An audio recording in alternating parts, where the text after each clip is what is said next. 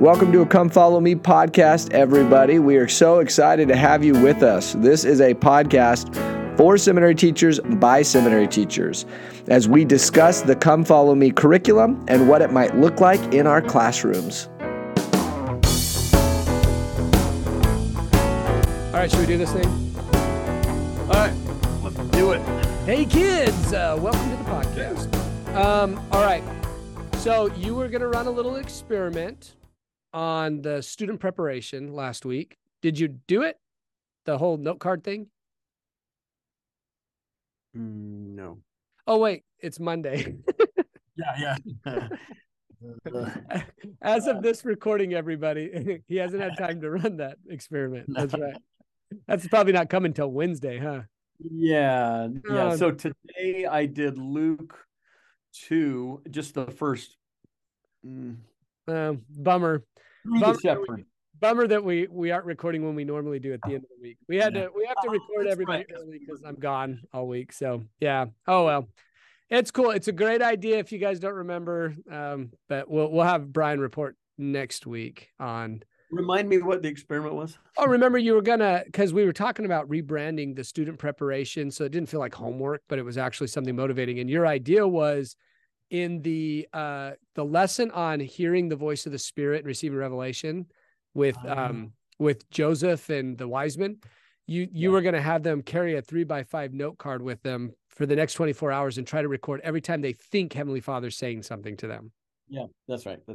So I will do that tomorrow at the end of the lesson, because today I did the contextual part of the doctrinal mastery. Tomorrow I'll focus on doctrinal mastery and then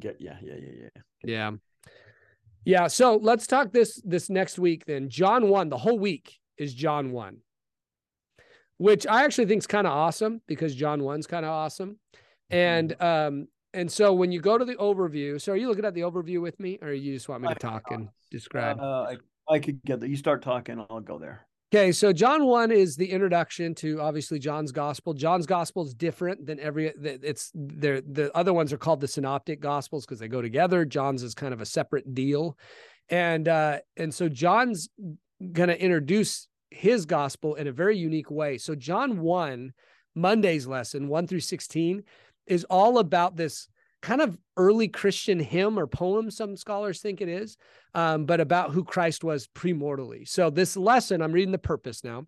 This lesson will help students feel deeper appreciation for who Jesus Christ was before his mortal birth and for the love he showed for us by fulfilling his mission on earth. So this is about students feeling something, but it's not the same thing as like the testimony that comes before application. Because when you look at this lesson itself, it is very much about, let's see, I'm pulling it up here, learning, using scriptures to learn something about Christ and who he was premortally. And so you've got like a little scripture activity, Jesus in premortal life, and then Jesus' life on earth, some quotes. And it really is kind of almost like a context lesson, but not a context of John, but more of a context doctrinally of Christ. Does that make sense? Yeah. They talk a lot about condescend and helping students condescend. Right at the very end, it asks these 3 questions about what have you learned about Heavenly Father and Jesus Christ today? Why do you think Jesus would be willing to descend below all things? How does understanding Jesus's condescension affect your feelings toward him? That's the only time it actually brings up feelings I could see in this lesson, even though that was the purpose. So again, I think it's important to understand that this lesson, what this lesson is and isn't as it's written. And it's written to be, let's learn some things about the premortal Christ, and I'll ask you about how you feel about it at the end. That's kind of how it is. By the way, little side note, those 3 questions, right, that you would ask at the end, I would definitely have the kids write those down in their notebook to begin with and say, as we go, just add answers randomly to these 3 questions. That's a great idea. What have you learned about Heavenly Father and Jesus while studying these passages? Have that thing written up so that you can add to it. Probably not the middle one. Why do you think Jesus? Oh, no. Why would Jesus be willing to descend? Yeah. And then how do you feel about it? When you think you found an idea there, go ahead and share that. And, Yeah. There is a supplemental learning activity on this one that's for visual learners. So I've asked my teachers to identify what kind of learning style their students have. And if you've got a pretty visual class, in your supplemental, they've got a little adaptation if they're visual. So that's kind of cool. But all you're doing is covering kind of that opening poem about Christ, which is, kind of cool. We go back now to the overview. And the second lesson is 35 through 51. This lesson will help students better respond to the Savior's invitation to come and see. Oh, wait, I skipped one. That's the third lesson. Yeah. That's the third lesson. Yeah. The second lesson is this lesson will help students know Jesus more deeply by identifying and learning about some of his titles and roles. This is also scripture study heavy. This one is. Yeah. Teaching them how to use the topical guide, going over different titles. I actually think that this one starts off kind of cool because they have them like in 60 seconds, write as many titles for Jesus as you can think of. The little call out box reminds us that focusing on the titles and roles of Christ is one of our main like goals. In, if you think about the teaching fundamental sheet or the Christ-like learning things. Now, what's interesting is a number of my students on my faculty have already done a very similar, that was a first week lesson for them titles. So they'll just need to make some adaptation. Doesn't mean to totally ignore it, but they'll need to kind of adapt. And you guys just came up with that on your own, or was that in a prior lesson? I didn't, because I didn't do it, but I just noticed a number of the teachers had done some version. Yeah. And if you found yourself doing something like that, then just because the lesson tells you to do it doesn't mean you have to do it that way. And you can go back, have the students, let's go back. That first day we talked about it, let's go back to those notes. That might even teach another principle. Yeah. Of going back over promptings and thoughts and notes you have from previous things and gleaning from there. Yeah. So all is not lost if you did that on the first day or whatever. Yeah. And like the last lesson, so because this one is still kind of contextual in that this is now the context of how Christ fulfills all these roles, it doesn't really get to the level of relevance and testimony until you get to the end. There's 3 questions. Why does this title role teach you? What does this title role teach you about Jesus Christ? So I think you pick one of the titles from your list. Why is it important for you to understand the Savior better in this role? And then when have you seen the Savior act in this role in your life? That's the closest we start getting again to testimony and connection to students. Most of this lesson's point is to help you learn how to study scripture, see Christ in the scriptures, see all these roles, right? Yeah. So then the third lesson, though, is different from the other 3 or the other 2, because let's see, go back to the purpose. Yeah, this lesson will help students better respond to the Savior's invitation to come and see. So to me, that's already telling us this is an application lesson. We're going to try to apply this one. There's a really interesting call out box here, because this is about the Jesus, meeting a bunch of disciples and saying, come and see, or whatever. The call out box, let's see, right? Kind of towards the top, it's the big one with the 2 bolded principles in it. Mm-hmm. So help students share principles they learn from the account, because they're looking at these different accounts. It may be beneficial for students to share what they found and help them identify principles, something they would have worked on last week or this week that you're currently on, how to identify principles. But then in that same call-out box, it still says, but remember, ask follow-up questions. You got to help deepen students' understanding of what they find. Then it says the remainder of the suggestions in this lesson are intended to help students apply the Lord's invitation to come and see into themselves. So this should feel different than the other 2 lessons. If you still stay at the kind of the head level of finding things in the scriptures, you may be missing an opportunity on this one. Yeah. Yeah. This is a chance for students to start picturing what their daily decisions look like and making some alterations on how would this look for me type of thing. Yeah. Now, question. So there is an acquiring spiritual knowledge part 2 lesson. Are you teaching these acquiring spiritual knowledge lessons again, even though you would have taught it at the first of the year? Sometimes what I do is I'll just do a little mini 5-minute. Remind me about this. Remind me about that sort of thing.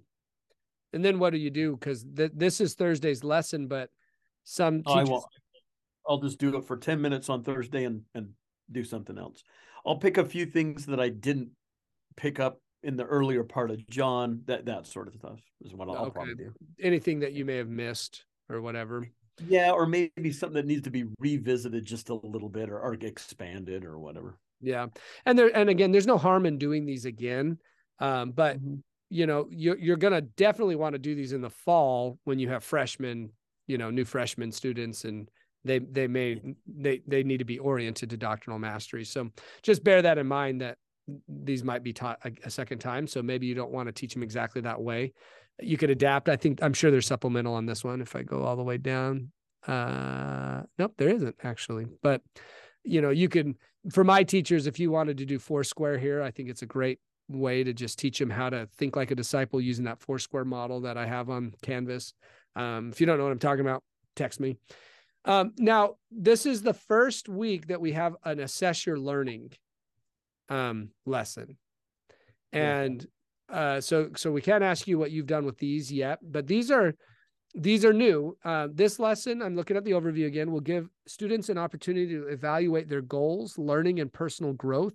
Specific course outcomes that students will evaluate themselves on include their ability to study scriptures, apply the Lord's words to their lives, to receive personal revelation from the Holy Ghost, and explain some of the roles of Christ. What's changed is, if you look at the learning assessment at the end of the semester, rather than it being what we're used to seeing over the last bunch of years, it's all doctrinal mastery. So what these learning assessments do is make a bite-sized chunk of what those old assessments used to do. And so rather than making it feel like this test students need to pass, which I always thought kind of missed the point of what these were supposed to be doing, this really is helping you and them understand, are you picking it up? Is it sinking in? Are you learning how to study scriptures? Do you understand some basics about who Jesus is and his gospel?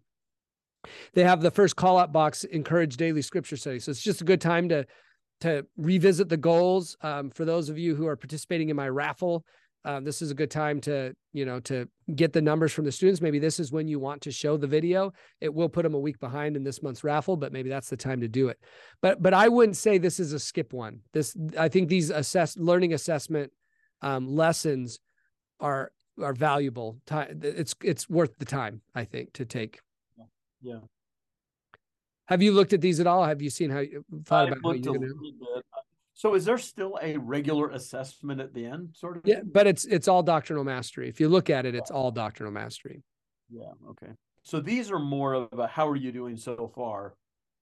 Yeah. Yeah. So like, if you kind of follow along with the lesson, there's there are learning activities, but the purpose of the lesson, the assessment lessons, so this one, you're going to do some things with planting, and then a quote on planting, and then what are the option A and the option B things? Yeah. What I was looking at those. What are those looking like? Well, you can create a sculpture or a painting that represents a name or title of the Savior. You could write a personal experience to help you deepen your understanding of the Savior. You can go do an interview with classmates, friends, or family members. What a totally different. So this is asking them to do it outside of class? Yeah, I mean, I would imagine, because I can't imagine you could do two of the three you maybe couldn't do in class. I mean, they could draw. Yeah, I'm looking at this. It doesn't say anything about, but ask classmates, friends, or family members to share things they have been taught. That seems like that's an out-of-class experience. Yeah. I mean, I guess use their thoughts. Yeah. Use their thoughts in what you create. I mean, this is a great opportunity, though. Students love it when you do something different like this, some do, I should say, and allow them to have the more hands-on experience. But that's unique. There's a different option, though, that doesn't go that route. If you got a bunch of kids who are going to be like, I don't want to do something creative, then there's another option here. But yeah, don't skip these ones. That's what I'm saying. That's the role of, that's what they're trying to fulfill, is to do what I think the original assessments were trying to do. So yeah. So a whole week in John 1. It's cool. That'll be good. Yeah. Any other thoughts as you've kind of been tackling this new curriculum? No, I don't think so. You're kind of my lab rat. You're the one that's in it. I mean, it's been good. I feel no need to cover every verse, to get everything, nothing like that. I don't know. I've liked it so far, but more to come. Yeah, more to come. Cool. All right. Well, then let's call it, brah. Good.